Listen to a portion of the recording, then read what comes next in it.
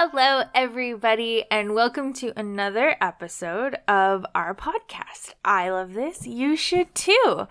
I'm Samantha, and across from me is a very beardy, quarantined Indy. Oh, I'm so beardy in quarantine. Yeah. I don't even see the sun anymore. I just sit there on my computer editing photos and podcasts all day. In the dark. Yeah. How are you? What's happening in your life? What's happening? Not very much, because I just kind of hang out. I don't have to wear a mask because I don't leave the house, so my beard is very big because it doesn't need to be contained by a mask anymore. And if you don't leave the house, who needs to groom? Exactly. Yeah, exactly. How about you? How's it going? I'm good. I'm not on a work from home week, so I have to leave the house. But it's a big, wide world out there. And the sun isn't down before I leave work now, so it's much nicer. It's a big, wide world out there, folks. Yeah. You sound like a 12-year-old with leukemia. Just getting all philosophical about, like, look at that world. Where do I fit in? Exactly. Do any of us really fit in anywhere? And that's what we're here to talk about today. We are going to be talking about the 2005 movie, The Sisterhood of the Traveling Pants, not the book. I did look into the book a little bit because I thought last week, I'll read the book for the podcast. And then I found out there's 5 books. Yes. And I'm a completionist, so I knew if I started it, I would have to read all of them. Yeah. So I thought it's better not to. I thought about that too, but I didn't get the hold until today. And I was like, I don't think I can make it through a whole book today. No, that's probably a bad idea. So this was your pick for me to watch, but also you haven't seen it in a long time. So before we get to my opinions, you loved it as a teenager. What did you think of it this time around? It was okay. Just okay? Yeah, I think I'm not in love with it anymore because I think I am far out of the demographic that this movie was meant for. I guess, but you grew up with it, so I thought it would kind of that nostalgia would still hold a little bit. Yeah, I thought it would hold a little bit more too, but it was good. It looked really nice because there were so many cool places that they traveled to, but it didn't ultimately leave me with that feeling that I remembered of like friendship and happiness. Oh, that's too bad. Yeah. What about you? You watched this for the first time and you were quite excited to watch it. Did you love this? On this podcast, I definitely present myself as like a man who's in his 30s because of the movies I pick and what we talk about. But what our listeners probably don't know is I share a lot of personality traits with 16-year-old girls. So I was very excited to see this. I don't think I loved it, but I like this movie. Okay. I had fun watching this movie. You did. And if people say, do you like the Sisterhood of the Traveling Pants? I'm like, oh, yeah, I like that. So that's as much as I can say. I think it is a movie, the more we talk about it, the less it holds up. Because it's not great in a lot of ways. Yeah, and I think that's what I'm feeling right now is like there's some things that are not great in it. I think I like it because I like them. Yes. I can't say I love it because it's not like actually a good movie in a lot of ways. Like if you're looking at it how we judge a lot of the movies on this podcast, it doesn't hold up in all those ways, but it's still fun. Okay. Well, I'm excited to hear what else you think about it because it was fun to watch. I think we had a lot of fun the night that we sat down to watch it. And I just think that there were some like tones and themes throughout it that just like didn't sit well with me as an adult. And I rewatched a bunch of it today because it's been a while since we watched it. It's been like almost a week. So I was making my notes and I was going over it, and I definitely liked it less today, so I'm going to try to go back to how excited I was and how much I was laughing that first time I watched it. So starting off, overall, before we get into all of the stories, what do you like about this movie still?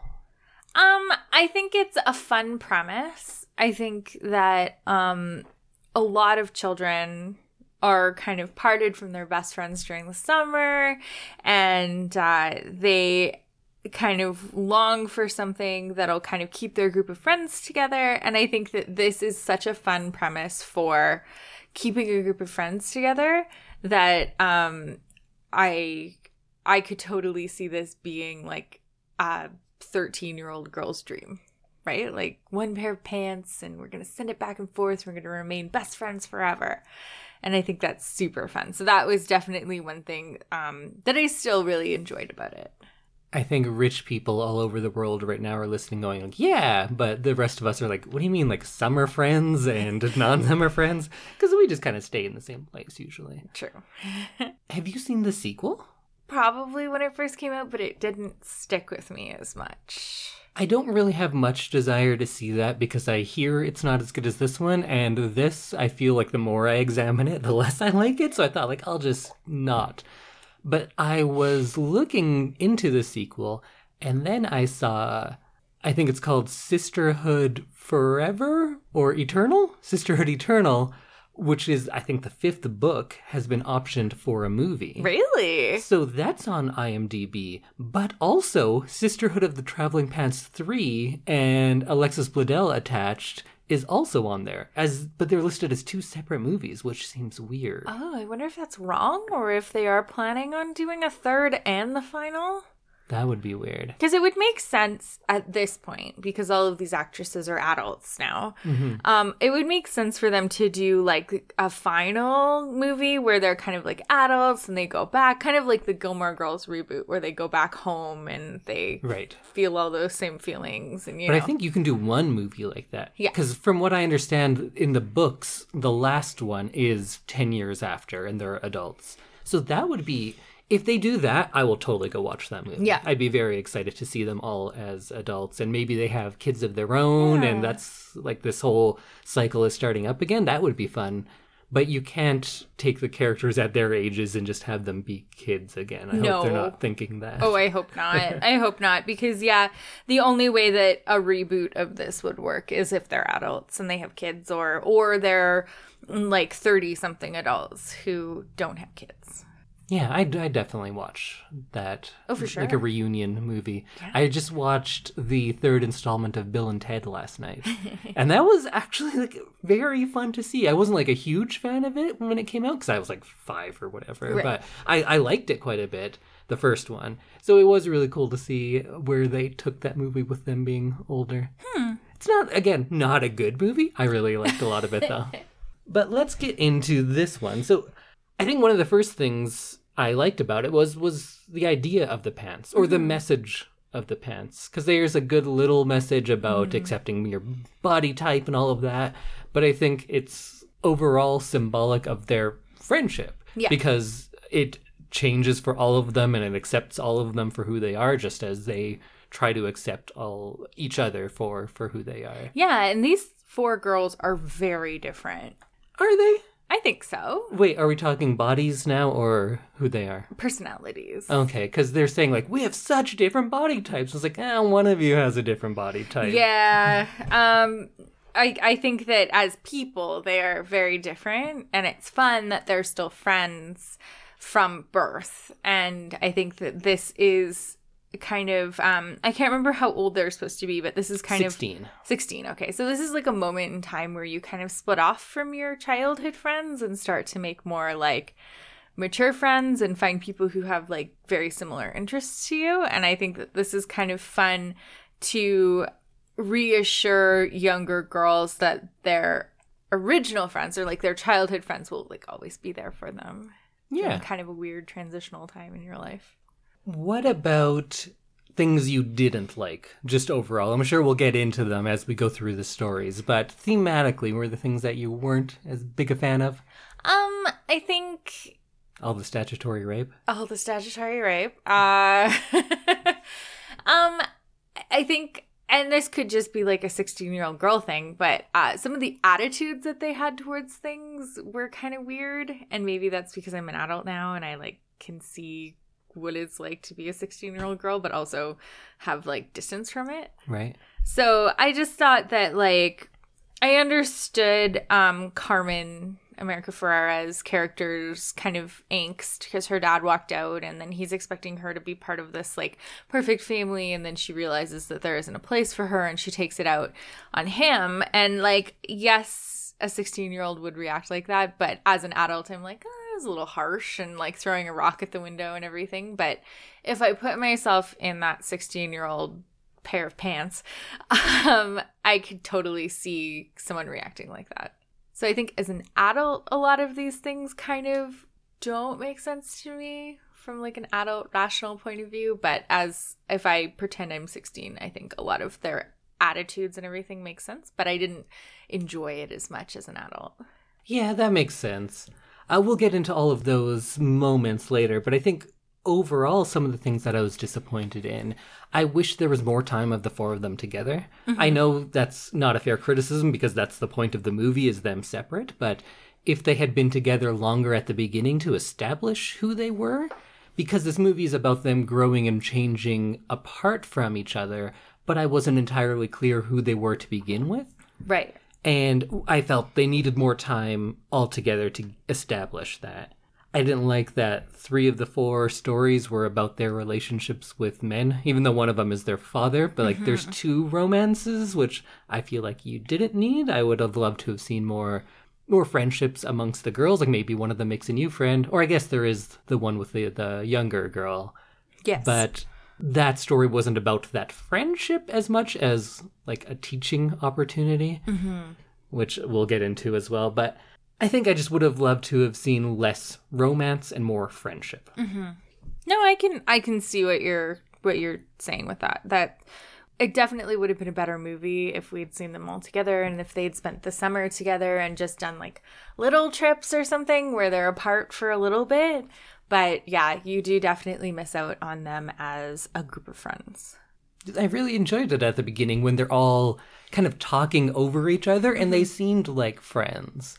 It seemed sometimes like bad improv, but then I think about it and it's like, that's just kind of how teenagers are. That is a little awkward, right? So yeah. I think they were probably just kind of being themselves for a lot of those scenes. I wonder how much of it was actually scripted and how much they were just kind of playing around with things. But that was some of the best stuff, I thought. I liked that you can't hear a single line for the first 15 minutes because everyone's talking over each other constantly. That's such a teenage girl thing. And when they get the pants, they make all these rules because that's like a thing you do, right?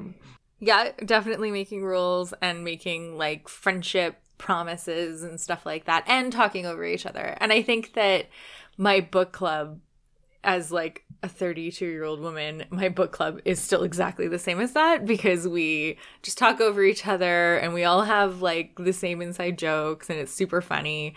But I think that that's something that some people never grow out of. In your book club, though, you're allowed to wash your pants? Yes, we wash our pants. We don't have any shared clothing, although we do have matching sweatshirts. Oh, there you go. Yeah. It's like grown-up Sisterhood of the Traveling Pants. What's your favorite rule? Of the sweatshirts? No, of the traveling pants. Of the traveling pants, I think my favorite rule... I can't even remember all the rules now. No double cuffing. Oh, yeah, that's a good rule. You can't let anyone else take them off you. Only you can take them off. I liked that one. And then they, like, look at Bridget and be like, that's for you. And I was like, well, that's a little mean. You didn't need to point her out like that, but all right, it's all fun. No tucking your shirt in. I remember that one. No washing them. No washing them. Yeah, that's... I object to that rule. Yeah. Especially because you're in Greece or Mexico in August. It's so sweaty. Yeah. And she wears them, like, to the beach, too. So she probably got them wet. At the beginning. Yeah. So it's like, I don't want to know how, like, crunchy and, like, stiff those pants are. Are the pants actually magic? Like, literal magic? Yes. Right? Yeah, I think they are. I think so. And I like that in this movie, they don't get into the, like, background of the magic of the pants. No. And they're not, like, casting spells. I would have liked a little more magic, actually. Oh, okay. I would have liked if each one of them, something strange happens, and then they, like, kind of go, like, huh? And they look at their pants, and they're like, all right. And then, because there's a lot of parts in this movie where things work out in a way that doesn't always make sense. Right. If they would just go further with that and then acknowledge it is the magic of the pants. That would have been fun. Pants. Because the pants kind of seem evil. Yeah, there's a couple of them, like a couple wears where nothing seems to be going well for anybody. Like, Tibby doesn't have a good time in the pants. Well, Tibby puts them on and then gets her pay docked for wearing pants. Yeah. And she was only staying home so she could make more money. So the one thing she's trying to do, the pants stopped her. When Lena puts them on for the first time, they somehow get attached to metal underwater and almost drown her. Wire? It's like some rebar down there. Yeah. And she almost then- drowns. Yeah.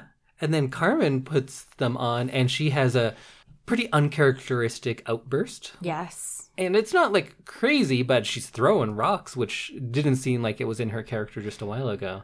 And then what's her name? The little girl puts them on and dies. That was sad. Did you get a little emotional when she died? No. Oh, I did. I was not invested in that character. Really? No. Oh. She seemed like she was from one of our Christmas dog movies. Oh. She gave a certain type of performance that, like, I don't want to say anything bad because this is some 12-year-old kid, but Yeah. I don't know. I had some issues with it. Yeah. Let's go through the 4 storylines. Who would you like to start off with? Well, should we start off by talking about Alexis Bledel, who plays Lena Kilgaris? Who is shy and beautiful. Yes. Because they tell you their characteristics at the beginning. And she's just shy and beautiful. That's all we know about her. Mm-hmm. They do, in typical romantic comedy fashion, try to establish clumsiness as a character trait and not just a physical attribute. Yeah. Because all of her characteristics are just what she looks like. True. She's beautiful and clumsy. It's like, that's not describing her. That's just things that you've attributed to her.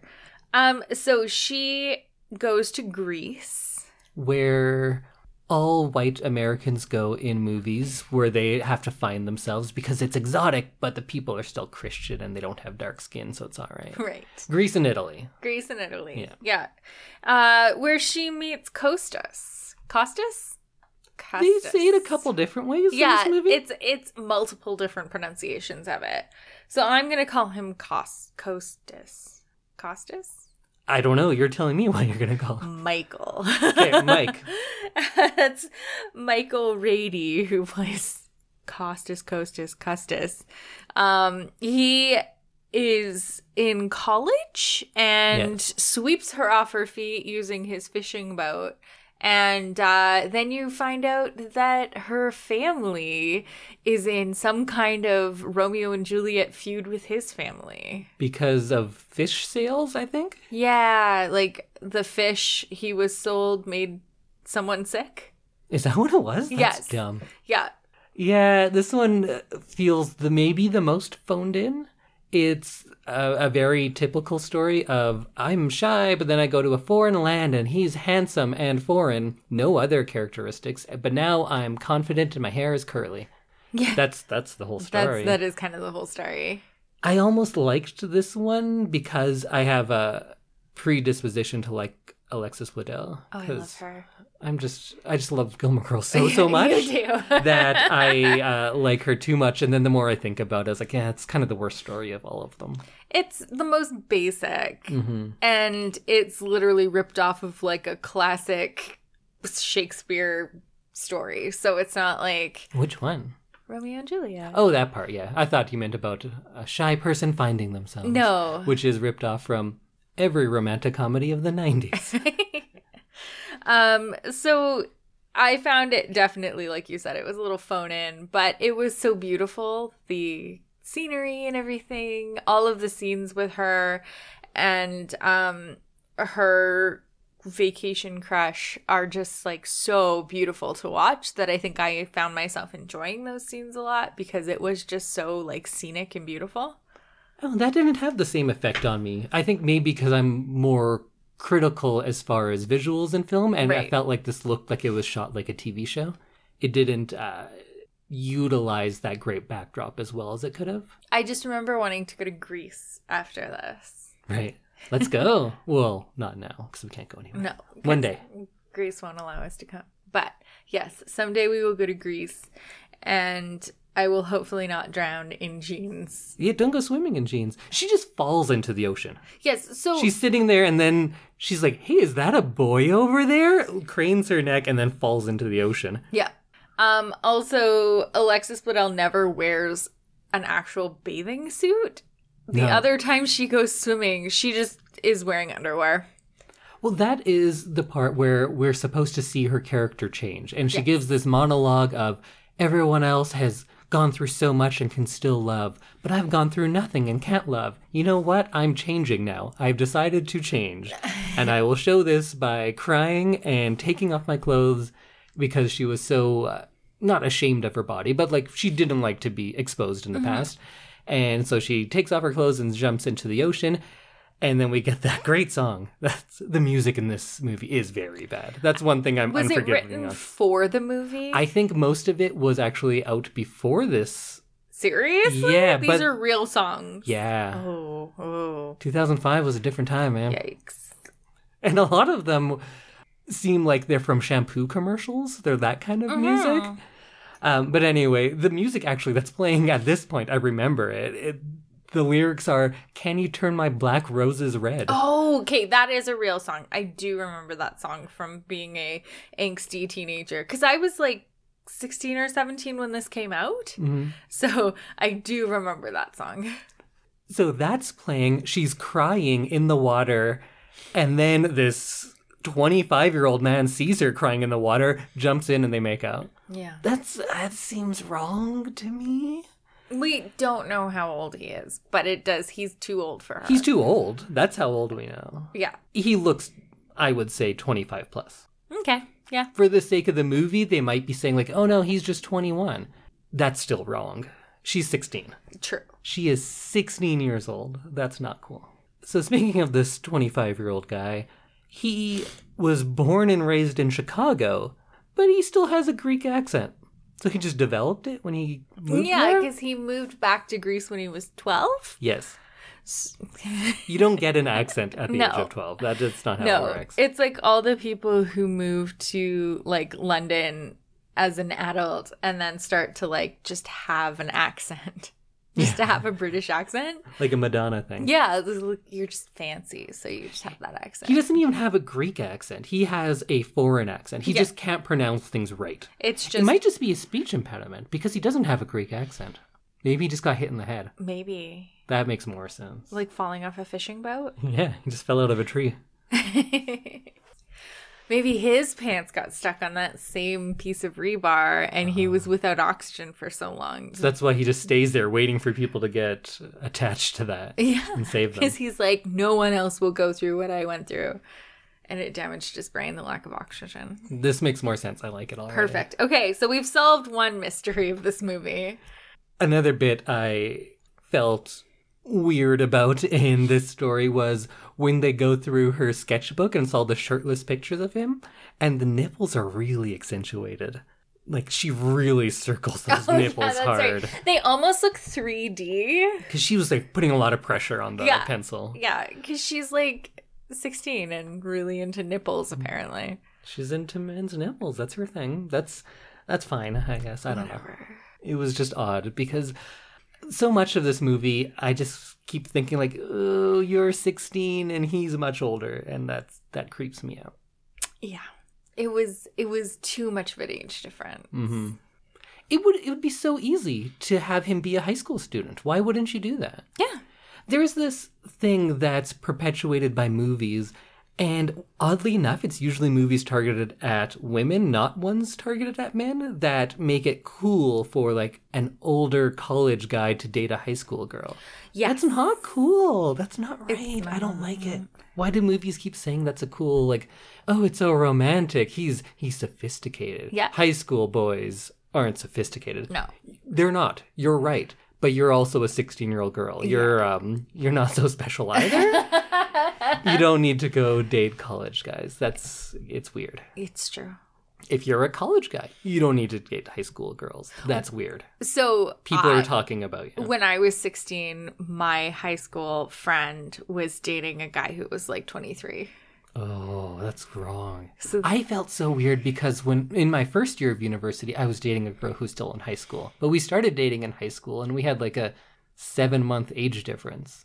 But still, she was in high school and it felt weird. That is weird. Yeah. Remember when he takes her to a party and everyone there is like 45? Yes. I guess there's nobody under the age of 30 on this island. No, it seems like everybody's a parent. Yeah. They're all related to you, and they're all 40. Yeah, it's not like he took her out for drinks with his friends. It was like all adults. Yeah, everyone was like bald and had a mustache. And like he may be over 18, but it's like there's a difference between like teenagers and like young adults and adults. Because everybody was a parent. Everybody had a kid at home that was their age. Yes, yeah, exactly. Like that's what it looked like. But I guess all the kids stay like at the bottom of the mountain. Because there was a young couple down there, but once you get up the mountain, nobody under 40. It gets older as you go. Oh, maybe it's like some weird... Like they should mystical be at the thing. bottom of the mountain. Like you age when you go up. Yeah. Oh, I'm glad she got out of there. It's the magic of the pants. She did grow up, though, when she was there. She probably did. from going up the mountain. Oh, probably. See, just put more magic in it. I think it'd be fun. The only other bothersome thing to me is that she then goes on that rant to her grandpa about how she should be allowed to go see him because she finally found herself. Why the grandpa? Yeah. She was always having these conversations with her grandmother, her Yaya? Yeah. Which is a different sisterhood, right? Yes. But Yaya is grandma in Greek. Yeah. So her Yaya was the one saying you can't do it, but then she goes to the grandpa to plead her case, and it's just another, like, I know Indy's going on all of his feminist things like he always does, but like, why does she have to get his approval? He wasn't the one standing in her way, it was the grandma. True. But then when the patriarch says it's okay, then it's okay. Yeah. Anything else about shy and beautiful Lena?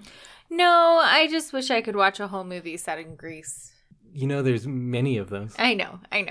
You should try watching a Greek movie, not one that's Americans going to Greece.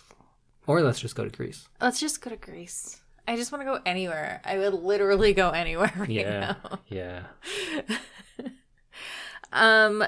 Should we talk about Bridget next? Sure, we can get all of our weird age statutory rape stuff out of the way early and then we on. can just talk about Carmen and Tibby. Yeah.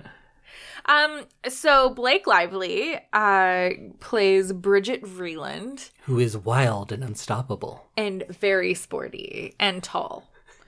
These are the things that we know about her. And her mom's dead. And her mom's yes. Remember at her mom's funeral when the priest is like shaming this dead woman? Yeah. That was mean and weird. There are things that you do not do if someone dies by suicide. You don't go like, why would she do that? I guess she was too weak. You guys seem great, but I guess it wasn't enough for her. Yeah. That's you don't shame them in their eulogy, and you don't report it in the news. Those are the things that you don't do. You don't report it in the news? Yeah. What do you mean? Like, do priests normally like put out causes of death? No. I'm talking about like journalists. Oh, okay. Like journalists don't write articles about people that were found who killed themselves. Unless it's a celebrity. Unless it's a celebrity. Well, they really shouldn't be writing about anyone who dies. No. Like, if you had a heart attack, that shouldn't be in the newspaper either. No.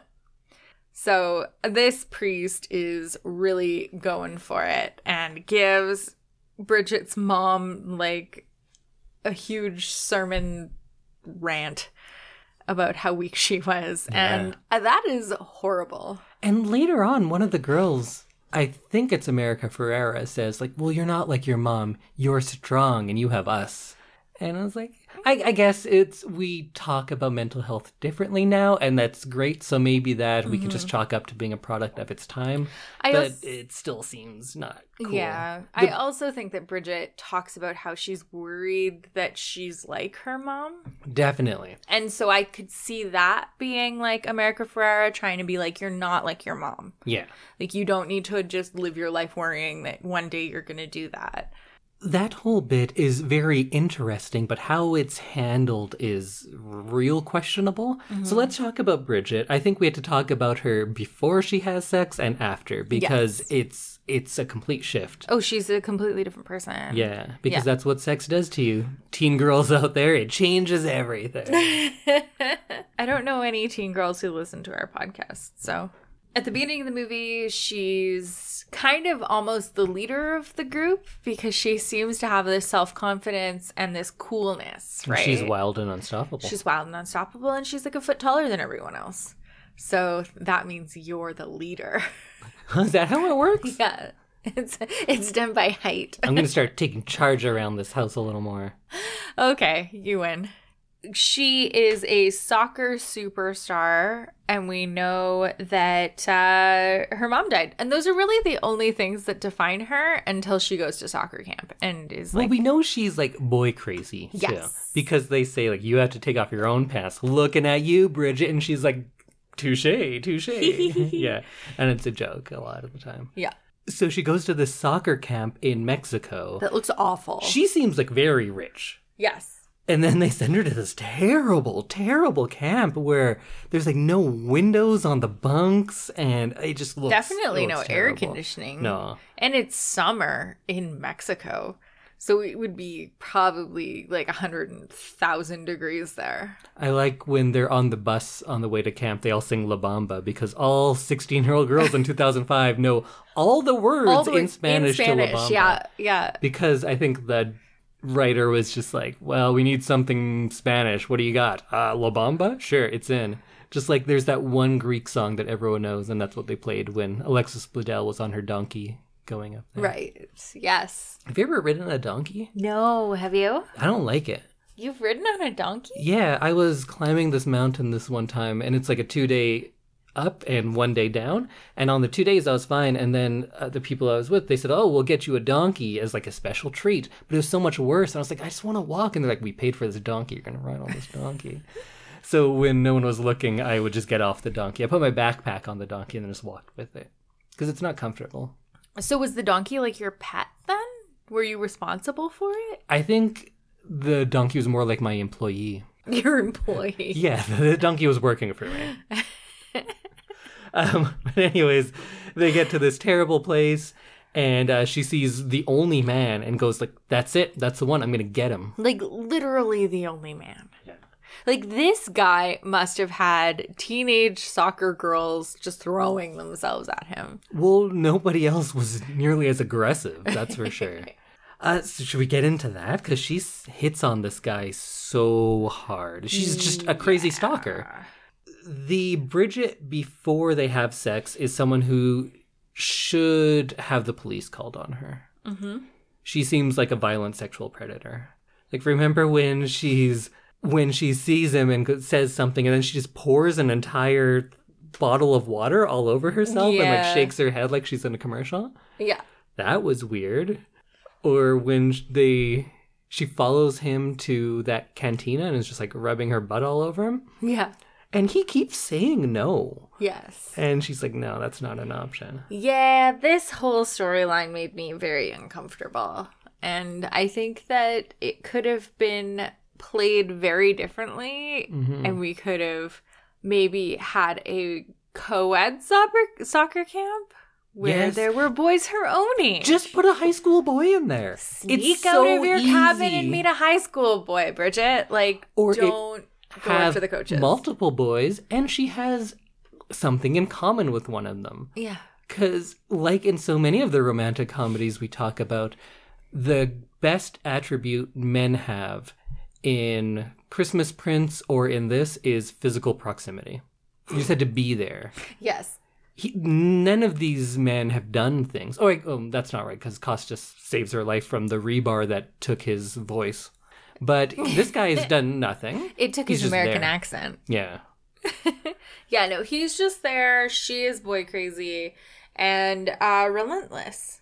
And when we say boy crazy, that's like a fun way of saying it for like teen movies. But in fact, it seems like it's diagnosed in this movie because she says, I'm obsessed. Obsessed girls can't be held responsible for their actions, you know? Yeah, that's troublesome. And she says her psychiatrist said she's single-minded to the point of ruthlessness. So she is diagnosed boy crazy. Single-minded to the point of ruthlessness. That sounds like she could become violent. She also says, I've never wanted anything as much as this. Before sex, she's a straight-up sociopath that should be in prison. Yes. And then after sex, he should be in prison for a statutory rape. Yes. Or at least he should at least be fired. We don't know how old he is, but he's old. He's too old. We know that. He's in college, too. Yeah. Because he goes to Columbia. She also lies about her age. Does she? Yeah, because out of nowhere, she runs up to him and goes, I'm 17.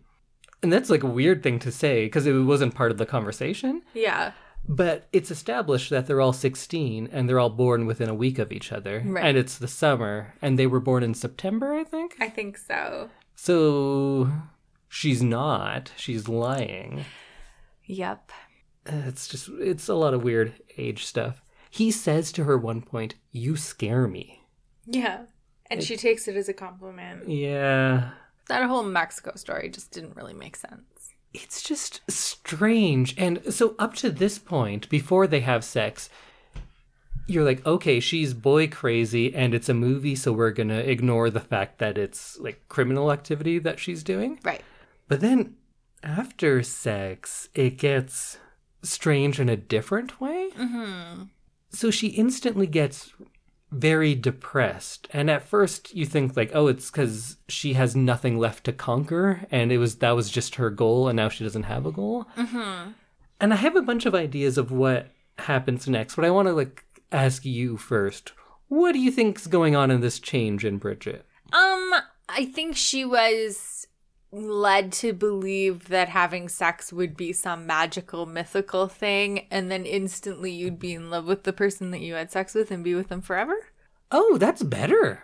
So I didn't get that, but that's good. That's just like a girl thing. I think you were a better writer than this movie had. I was once a teenage girl. I think that her depression after is realizing that life is still the same and that it's not this like huge, incredible thing that changes your life. And then she's feeling kind of ashamed or bad for doing this thing maybe when she wasn't ready or expecting this like super magical thing to happen, and then she's like embarrassed. And I think that that is why she becomes such a different person after. If that were hinted at more, I think that's a really interesting take, and I think that's something that deserves to be in a movie like this. Mm-hmm. I'm not sure I got enough from the movie to think that that's what they were trying to do. I like your reading a lot, and I think it's better than what's there. But they need to tell you that going into it. Mm-hmm. Because having this reveal after the fact mm-hmm. and having her act all this way with seemingly no motivation other than it's a fun challenge, we have one idea of her through the first 75% of the movie. And then we get this reversal, and we're not sure what to make of it. Because it seems like they tie it into her mother's death, which complicates things in a bizarre way.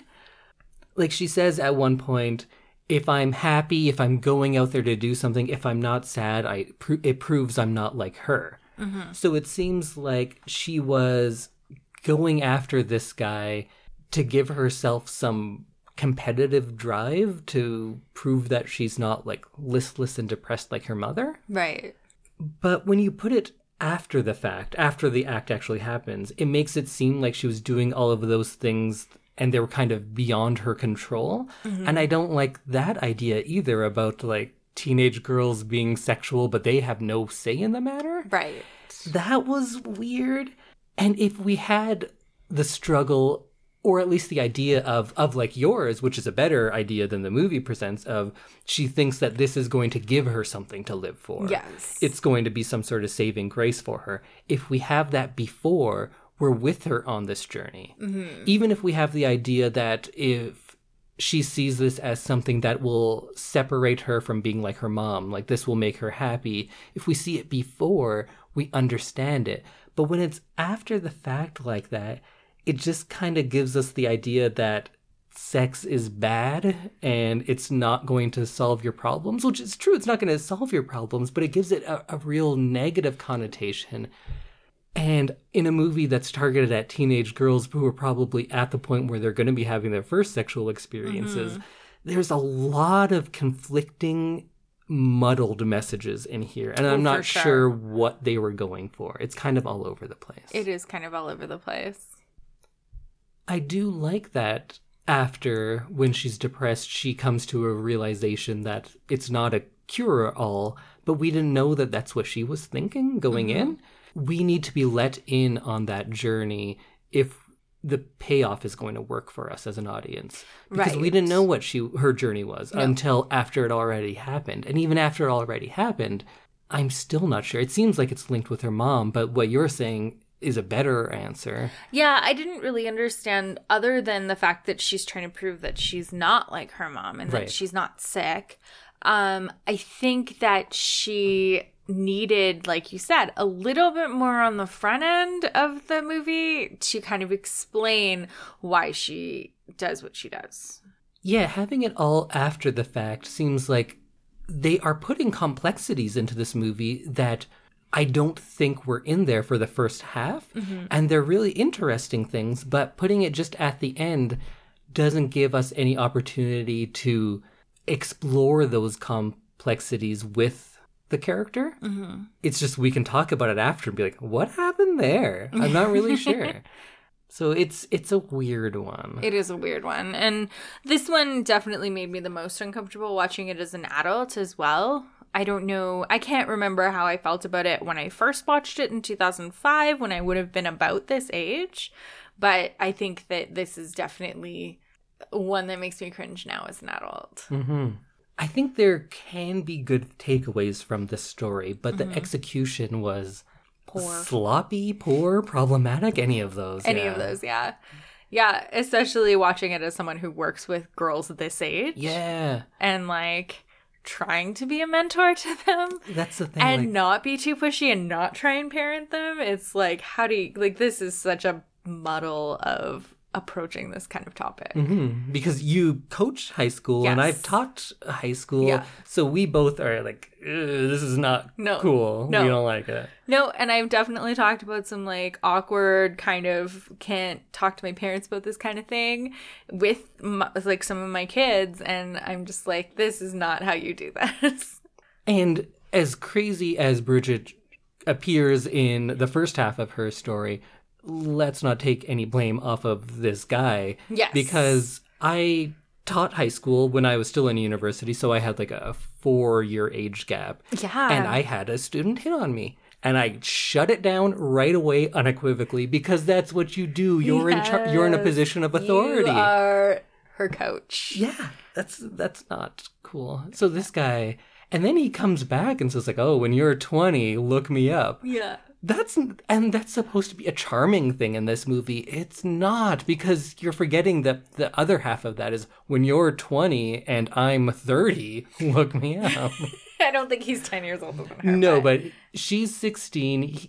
He could be 26. Would that be crazy? I think he's probably closer to 22, but I don't Yeah. think 26 is a crazy guess for that guy. So in like American movies, it tends to be the 4-year college experience right after high school, right? So you're like 18, 19, 20, 21. Okay. So I go into this thinking, assuming that he's between 18 and 21. Because Sure. he's still at Columbia, right? Like they don't specify that he's getting a master's or doctorate or something, right? Like You don't think that guy's working on his doctorate? no, I do not. A doctorate in soccer and underage girls. A doctorate in blonde bangs. He did have quite fancy hair. There's a lot of fancy hair. There's a lot of fancy hair. a lot of fancy bangs by dudes in this movie. Oh, maybe just 2, actually. I shouldn't say a lot. Yeah. So I assume that he and Costas are under the age of like 22 because they're both in college. But you also have to look at them. Yes. And they do definitely not look like yeah. 19-year-olds. No, you're right. They look like Riverdale teenagers who are all Riverdale 27. teenagers. Yeah. Yes, true. Yeah, you're right. I'm not trying to like make excuses for them. I was just saying like I assume that it's the classic, Right. college experience in the States, which is to 21, 22. Sure. So let's say she's 16 and he's her 20-year-old coach. Yeah. Still wrong. Still wrong. No, There's no, no I'm way not to- saying it's not wrong. But Maybe he I'm took talking more 6 to- gap years. I don't know. yeah. It's so easy to just have a high school student. Yes. Or have someone who looks of a similar age. Because we know that most of these actresses are also older than what they're playing. Although I think what's her name? Bridget was close to this age. But Alexis Bledel is older at this point. I only know that because I know this is around season 5, 6 of Gilmore Girls. You would.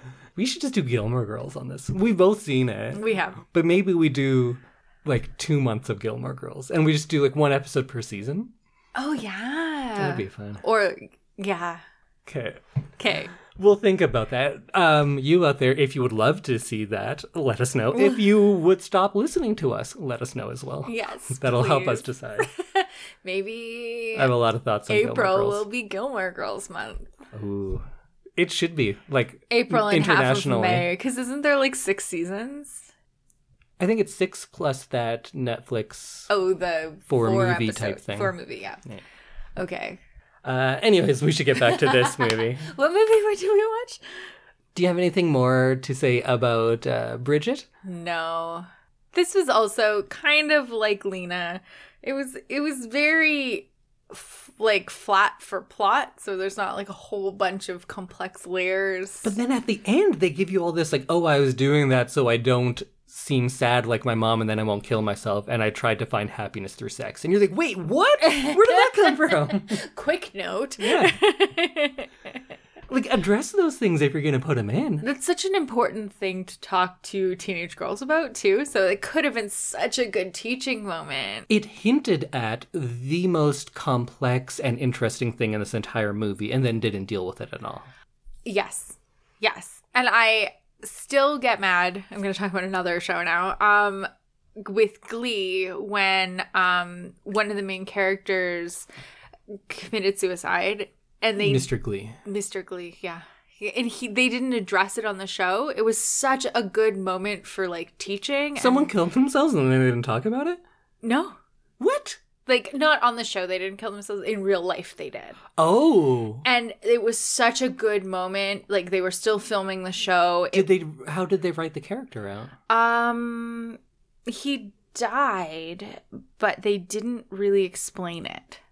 Oh, so weird. It could have been such a good episode focusing on something that a show that high school students watch could have actually really been beneficial, and they could have done something really great with it. And I feel like this is another kind of moment where they could have done something really good with this. I can't speak to Glee at all, but yeah, this seemed like maybe it was an idea from the book that they didn't have the nuanced writing or like tact to deal with earlier and then just threw it in, but it didn't work, whatever they were doing. Yeah. No, I agree. Should we move a little closer to home and talk about Tibby? Sure. Can I just say one other thing about Bridget? Remember how she runs? Yeah. I didn't know people could not know how to run, but what's the actress's name?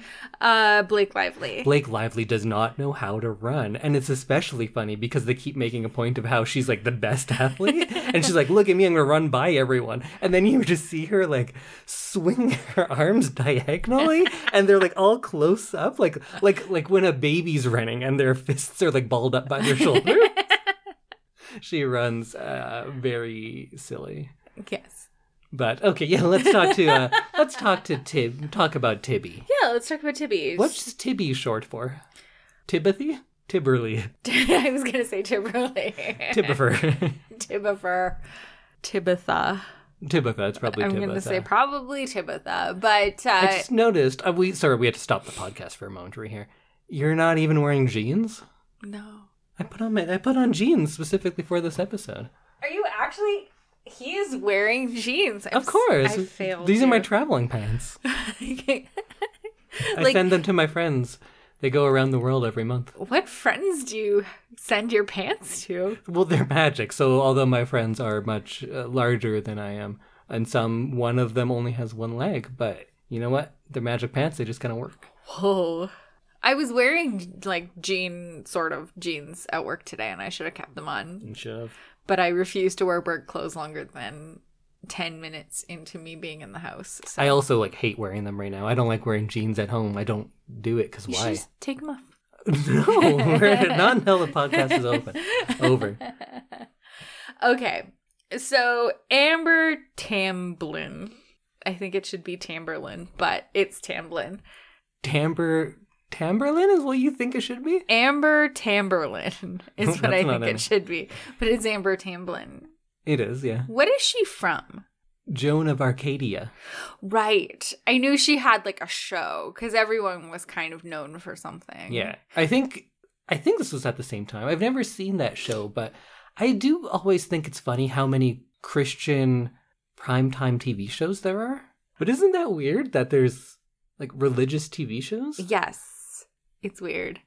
I just discovered that there's like Christian fast food chains. Go on. In the States. There's one called Pizza Ranch. How is it Christian? Because I know things like Chick-fil-A are just owned by fundamentalists and they're like, hey, we love chicken, but we hate gays. Come on in. No, they like play Christian music over the speakers, like exclusively. And I've never been to a Pizza Ranch, so I don't know, but I was reading about it on the internet this week. I would love to go to an actual pizza ranch, like a ranch. Oh, it sounds amazing. Where there's, rather than cows, you're herding pizzas. Go on a pizza drive. That sounds amazing. Yeah. And apparently they print like Bible verses on their cups and stuff. And one person that I saw online in this thing that I was reading said that they were announcing that they were donating all of their tips and profit that day to a teen pregnancy crisis office or something. And it was basically like scaring people away from having abortions. It was like an anti-Planned Parenthood place. And I think I've ranted about it before, so I won't again, but we here in Edmonton have schools that if you have a teaching degree, you can't teach at unless you say you love Jesus, and they're publicly funded. And you have like the documents and the baptism to prove it. Yeah. And the letter from a priest. But we still complain that Muslims are taking over because once I saw a lady wearing hijab. Yeah. So that's what we need to worry about. Ugh. Let's get back to our podcast. Pants. Pants. Tamber Amblin. She plays Tibby, the rebel. The rebel. She has like... What's she rebelling against? Her life. She just wears black clothes. Yeah. Which of these do you most identify with? Which sister? I think I want to be Lena. You want to be Lena, or you are Lena? Or you like Lena? Because those are three different things. I like Lena. I think I might be more of a Carmen. And I think I want to be alternative, like Tibby. But I am the opposite of alternative. I liked Lena most, and then I realized this character has nothing. I think I'm just thinking of Rory Gilmore, who she's kind of playing in this anyway. A toned-down Rory Gilmore. I could just be thinking of that. But then I think Carmen is my favorite story, but I'm probably a Tibby. Yeah. Just making movies and being angry at the world. That's kind of my deal. That's your like MO. Yeah. You're just Tibby. Yeah, that sucks. Well, let's get into her. So Tibby features the famous Cancer Kid narrative, which is one episode of every sitcom from 1983 to 2005, I guess, because This is one of them.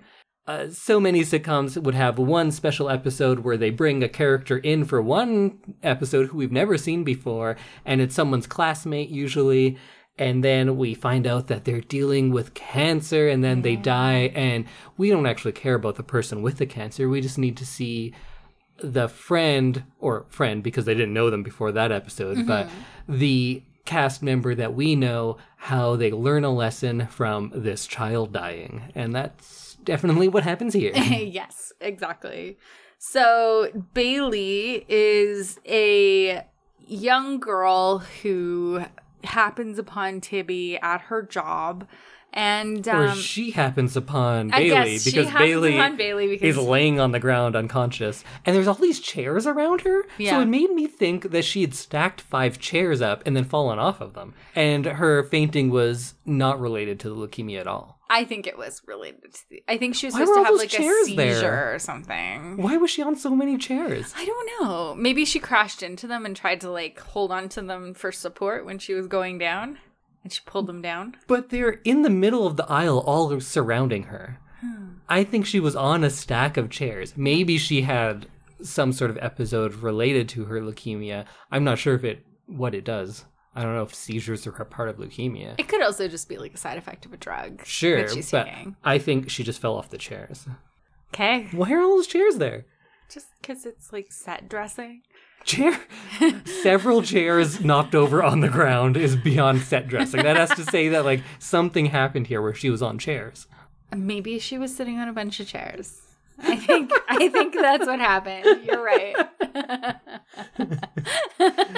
Okay, sorry. I feel like I'm not gonna win this one, so I'm gonna give it to you. It's an odd detail that they put in all these chairs around her. They didn't have to do that. I feel like filmmaker Indy is coming out. That's not filmmaker Andy. That's human who saw what was on the screen.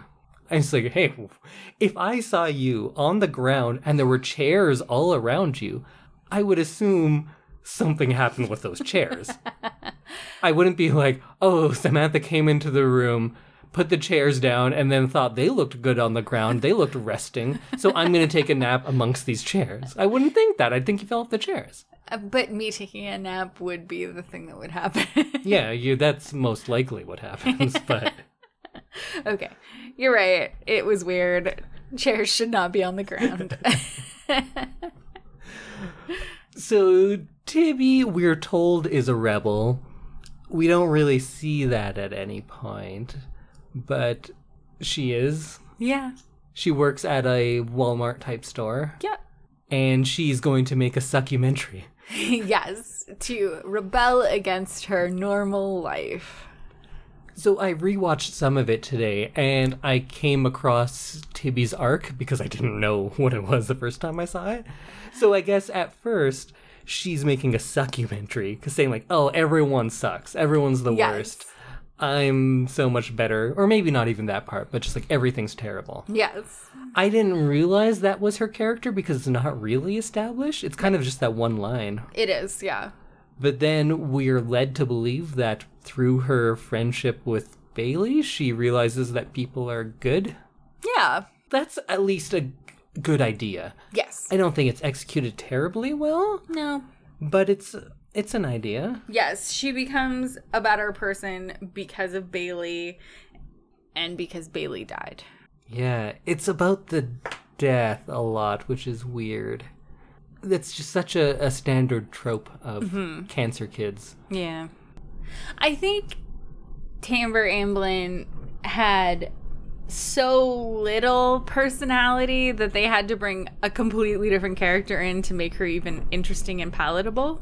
I do feel like it's a little manipulative that they do it with a dying child. What could have been really interesting is she's making this succumentary and just saying like, oh, everyone's the worst, I'm so much better. And she's interviewing some old lady who works at the store with her, and then she starts relating to things about her, and then she finds like some sort of kinship with this other person, and you don't have to kill someone to do it. Yeah. You could just be like, oh, you know what?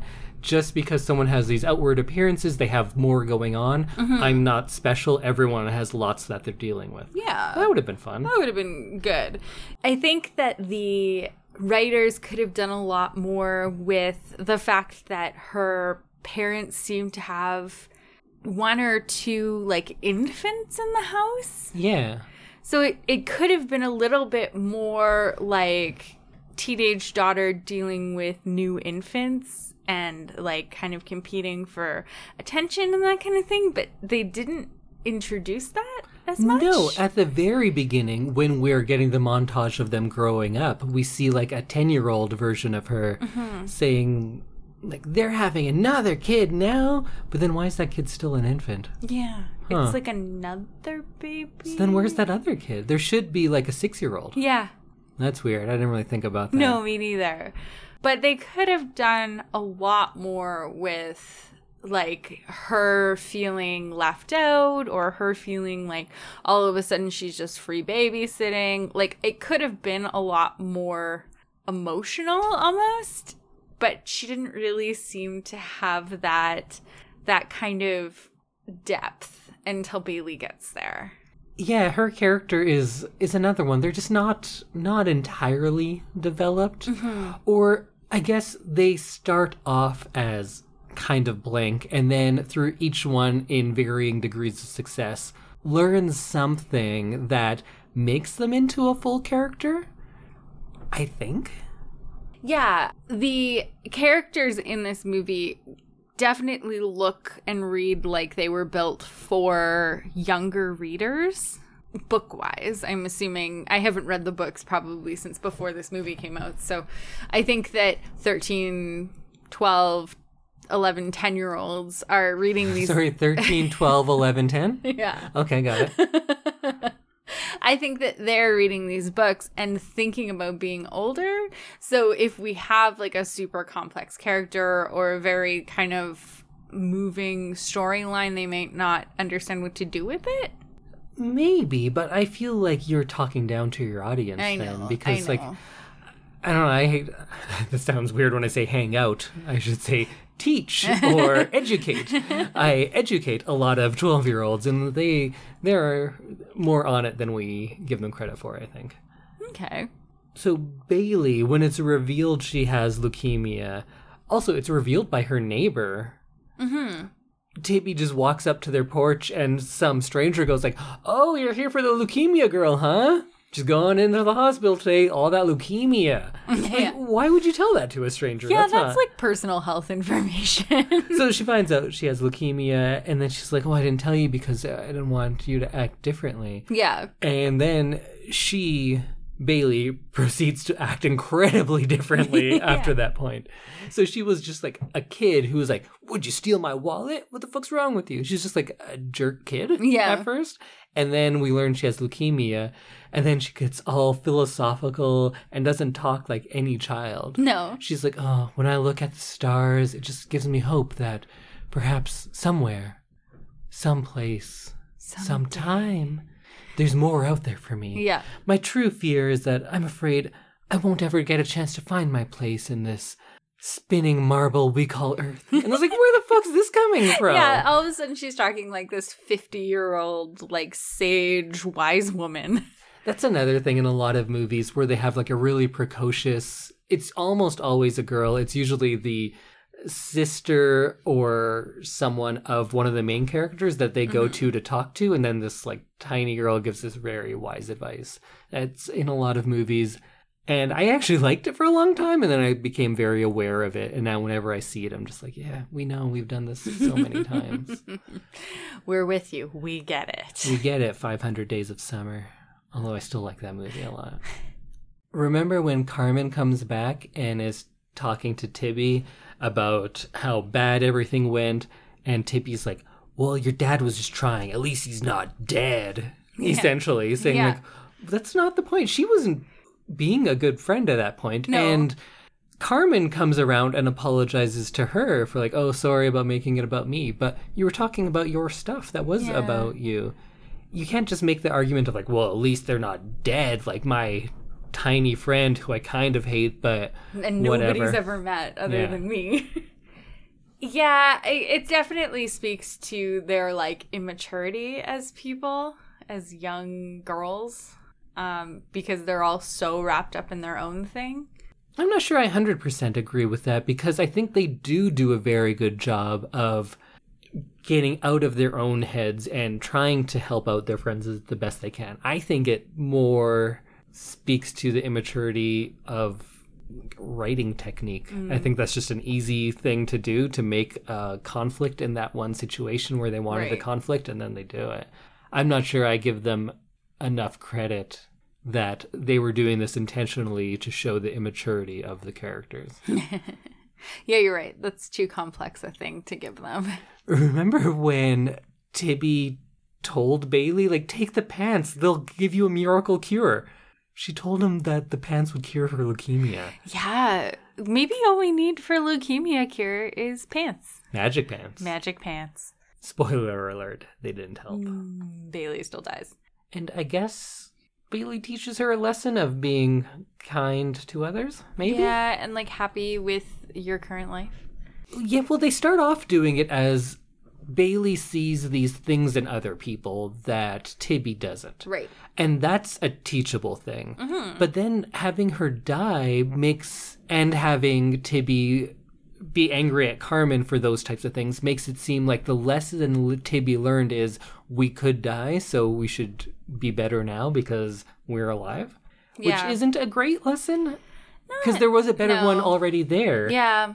I definitely think they could have gone with that other lesson as opposed to forcing all of this emotion and kind of growing up really quickly on Bailey, on her, like, her relationship with Bailey. So let's talk about our final best friend, Carmen. The writer. The writer. That's the only description we get at the very beginning. So how much of this movie do you see her writing? Like, almost none? I think it is 0. I don't think she ever writes anything. No. She, like, dictates a letter with the pants at one point. Oh, true. I guess everyone writes a letter. Yeah. But not any more than everyone else. No. It's like everybody's a writer if that's the standard. And I guess this story is something that she wrote. That's how the framing story works, because she's narrating at the beginning. But then at the end, everyone narrates. Yeah. So it is a little muddled there of what's actually happening. It's a weird thing. Because, yeah, she's supposed to be writing, like, the memoir of the pants. And then everyone is the memoir of the pants.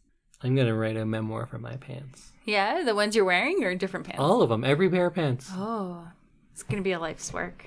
I'm not sure if any of it picks up on the mic, but we are having a giant winter storm right now. So if you hear things, that's what it is.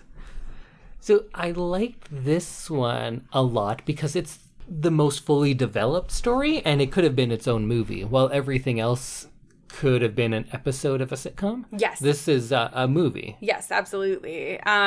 Girl meets her new family, feels allegiance to her mom still, thinks her dad is bad for finding a new family, hates her new family. Like, this is totally like a full movie. I didn't even find it so much that there's an allegiance to her mom.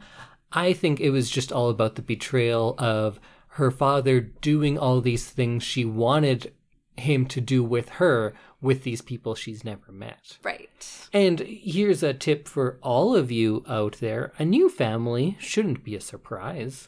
Don't be like, hey, I got a surprise. You're staying with all these people and your family now. And we're getting married. Yeah. Here's your sister. Bye.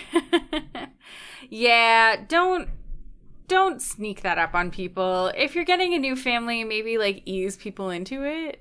I think surprises in general, we think that big things should be surprises. They shouldn't.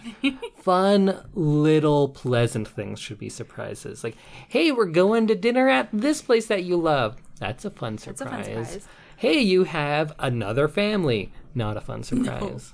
No. Good to know, but it shouldn't be a surprise while you're moving in with them. No, exactly. I've replaced you with this tiny blonde girl. Not a fun surprise. So this one has Bradley Whitford, and you can kind of tell my age that the actor I know of this movie the most, outside of Gilmore Girls cast, is Bradley Whitford, who does such good work in so many things. So I liked him in that. Is he just, like, always a dad? No, he has a good bit of range. He has a few things he's typecast as. Right. So sometimes he's like a Weasley company man. I haven't seen West Wing, but he, I think, was in that for years, so I'm not sure who he plays in that. But he's in lots of movies. I guess he's versatile-ish. Yeah. Now that I think about it, so he was the dad in Get Out. His family, his new family, I think they grow up to be the family in Get Out. Really? Because there's a lot of racial stuff in both, clearly. Yeah. Huh. And he has, like, in this movie, he has, like, a perfect, like, white family. And I'm not saying white, I'm saying, like, very literally, because they are often dressed in all white, and they're so blonde. Yes. And, like, kind of what we think of, like, a picture perfect, but to an uncomfortable degree. Yes. Like, they're all very bleached. Yeah, and which is also kind of going on in Get Out, and he's the dad in that. Yeah. Whoa. Is Get Out, like... I think Sisterhood of the Traveling Pants is a prequel to Get Out. Whoa, man. Where's America Ferrera? Or has she already died?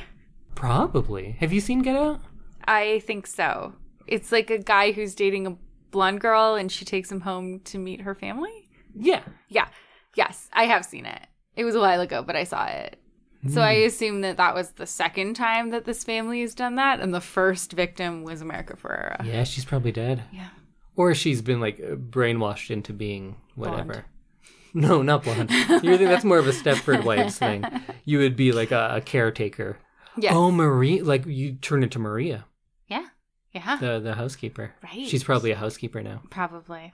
They hide her in the back. Yeah. Oh. All right. Well, go watch Get Out, but we'll stop talking about it now. One little weird thing. Remember when the phone rings and she's like, "Oh, I'll get it." And they say, "Oh, we never answer the phone during dinner. Except for this one time. Tell the story, Dad. Tell it." Yeah. Like, well, I called here. It was a wrong number. And this was the only time your mom ever answered the phone. And we started talking. And now we're getting married. Do you think that was like in the world of the movie? Do you think they're making that up? Because it seems like too ridiculous.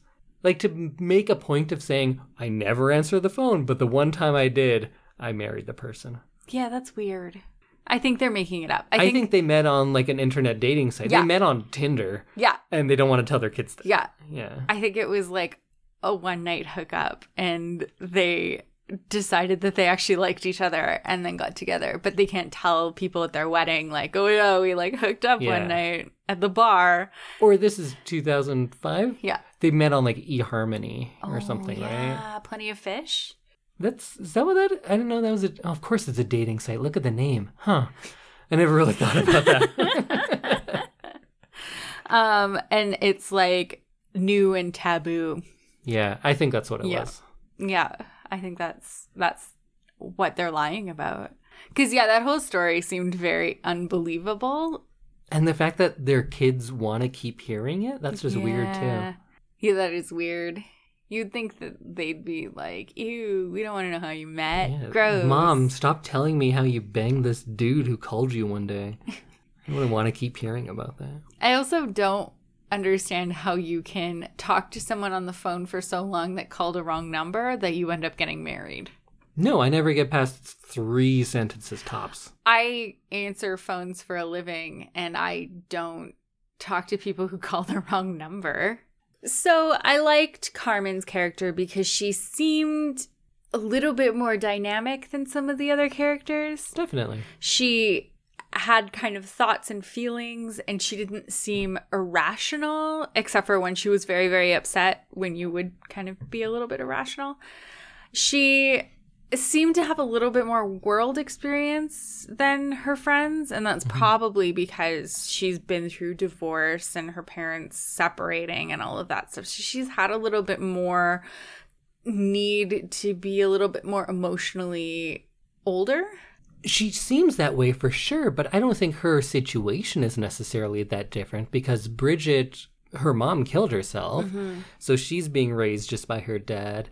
Tibby, I don't know if we ever see a father. I don't think he's we not do. in the movie. I'm not sure if he's in her life or not. We see the mom with And the baby. she seems kind of like a struggling single mom as well.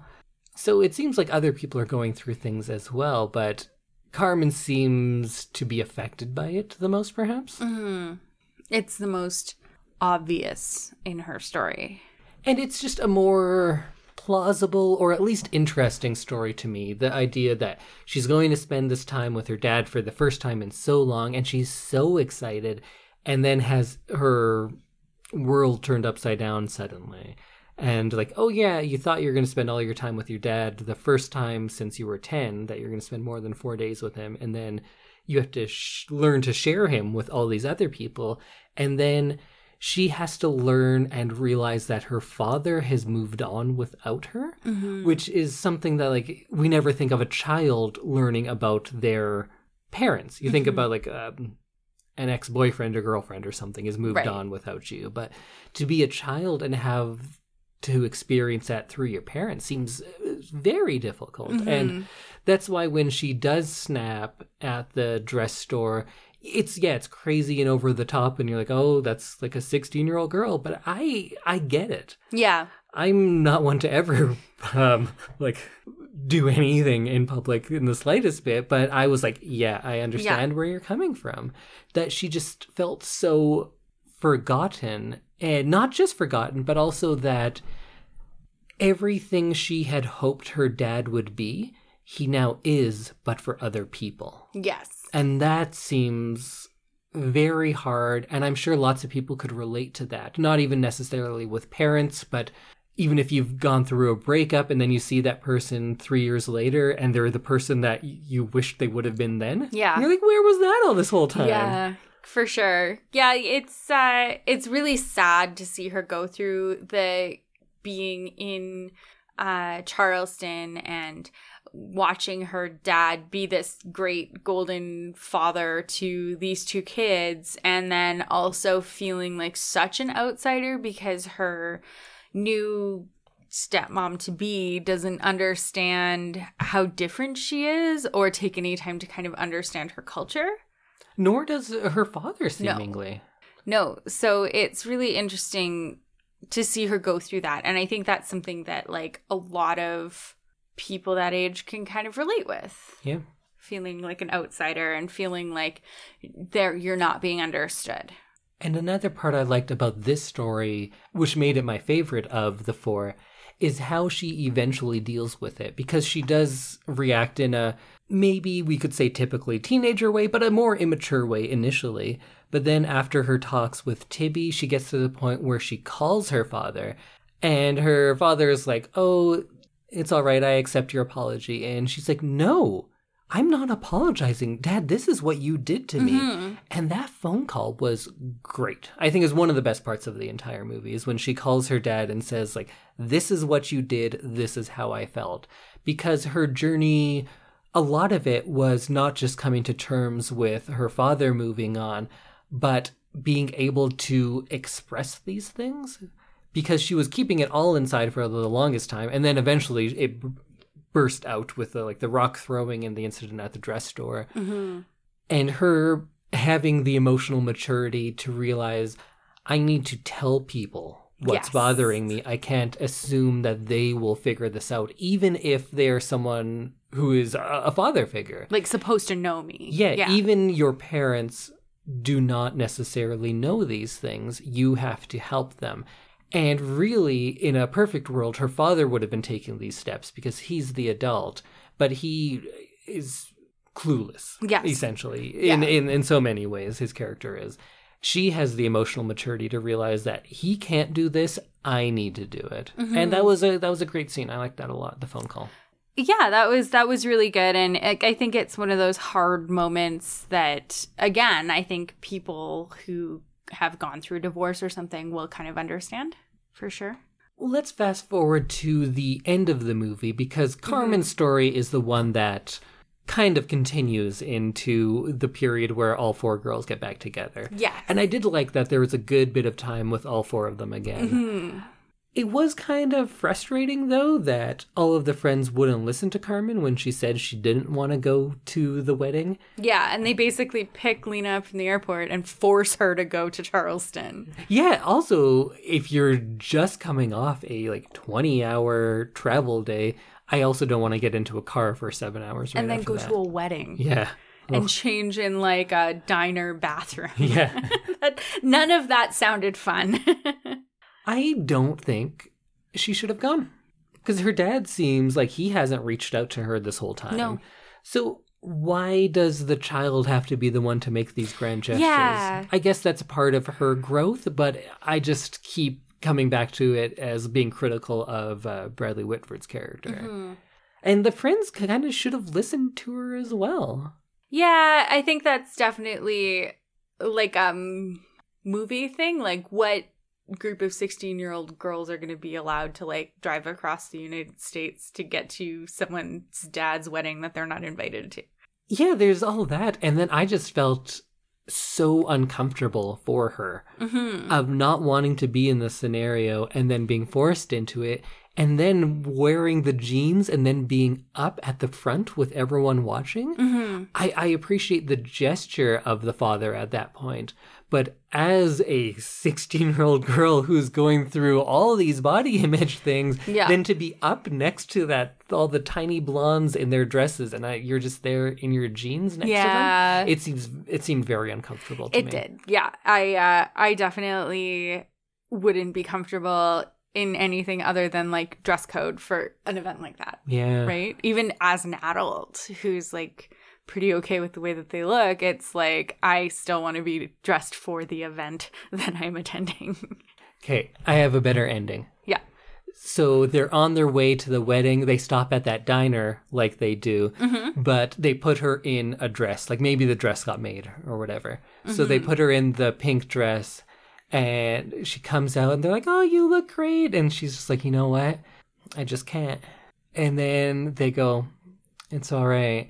Here. And then they give her the jeans. She puts the jeans on. They don't go to the wedding. They sit at the diner. They talk and they have fun. And then the next shot is outside the window of the diner, and then we just pull out. Yeah. And we just have them having pancakes or something. being friends. Yeah. Because that's what the movie's about, right? And that is a better ending. You win. That. Yes. You win ending.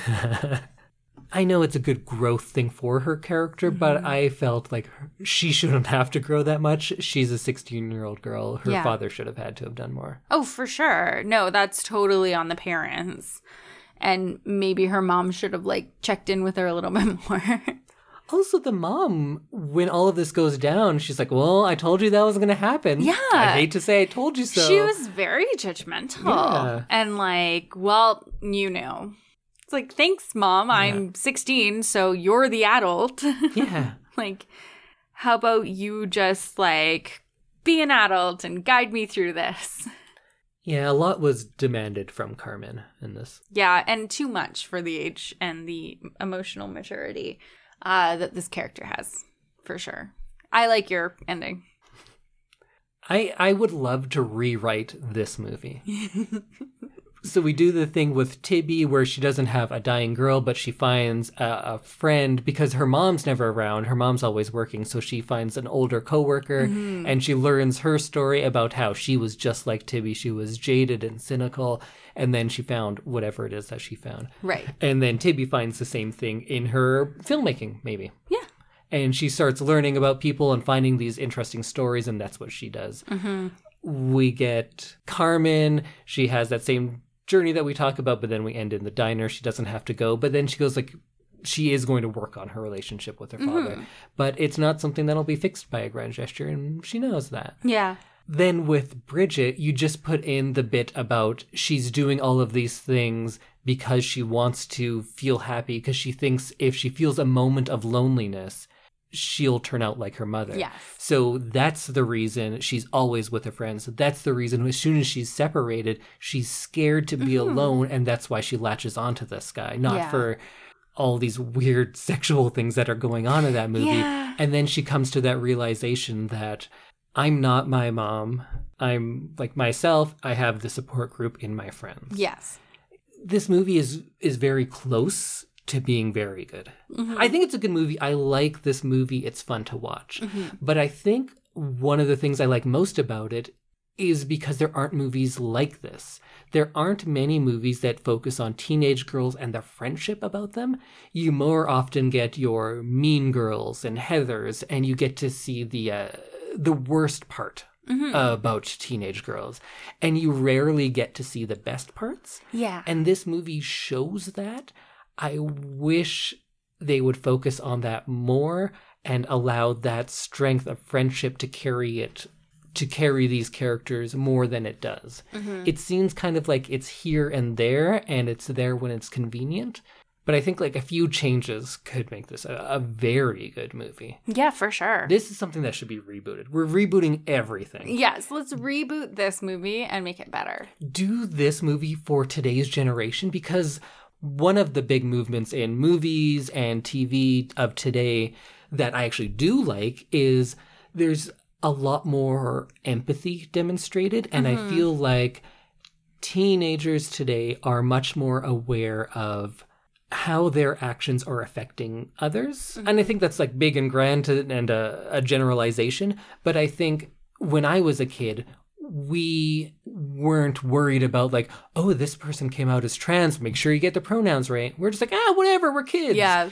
Kids are more aware of that for the most part. I think that has to do with the amount of communication kids have too, Absolutely. right? Like, because you can see the world on a wider scale now. Yeah. With Instagram and Facebook and all the things that you can see with a phone. Yeah, and I think this socially progressive nature, perhaps it is a trend, but like it's the best kind of trend you could possibly hope for. Yeah. So if you were to remake this movie in light of all of that today, because perhaps that's the journey of one of the characters. We don't need two like heterosexual romances anymore. No. Maybe one of them, that's her thing. I would prefer... So you have the Bridget character and she doesn't have her friends with her and then she finds a new friend, or she comes to some sort of realization sexually as well that like, you know what? Maybe I'm into women.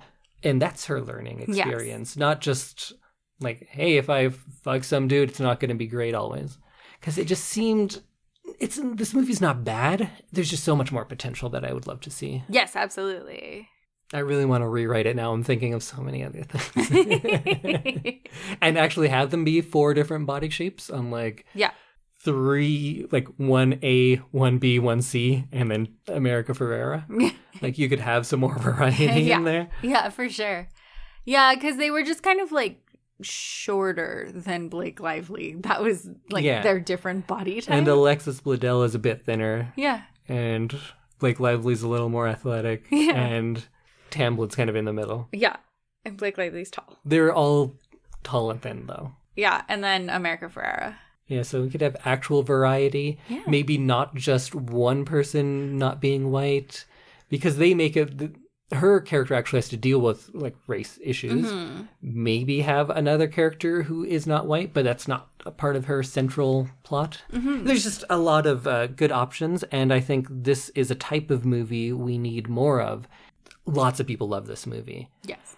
And we're kind of like shitting on it a little bit. Well, I think we both still think it's good. I think we both still think it's good. I don't think we're shitting on it like as a full movie. I just think it could be better. And that's like what I was saying. I can't remember which movie we're talking about. That movies like this, because there's so few of them, people love them even when they're deeply flawed, like this one is. But that should show people that there is a market for this. There's an audience for this, and you can do much better. Because there's not a lot of movies out there like that. No, exactly. And this is such an easy way to communicate things to teens. Those teens. Let us know what you thought of Sisterhood of the Traveling Pants, all of our listeners out there. I think I want to hear if you saw it as a 16-year-old, what you think of it now as an adult. And if you haven't seen it at all, what you thought of it as an adult, having not seen it as a young child. You can find us on Facebook at I Love This, You Should Too -podcast. You can find us on Twitter and Instagram at ILTYS and the number 2.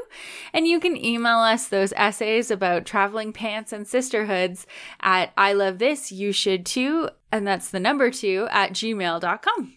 And we'll see you next week when Indy reveals the magical Valentine's Day movie that we'll be watching. Oh, yeah. Oh, I better choose something romantic. Heavy on the romance, please. Yeah, so next week we'll have 2 things of the week and then my big pick for the week after that. Perfect. Okay, well, we'll see you next week. Bye, everyone.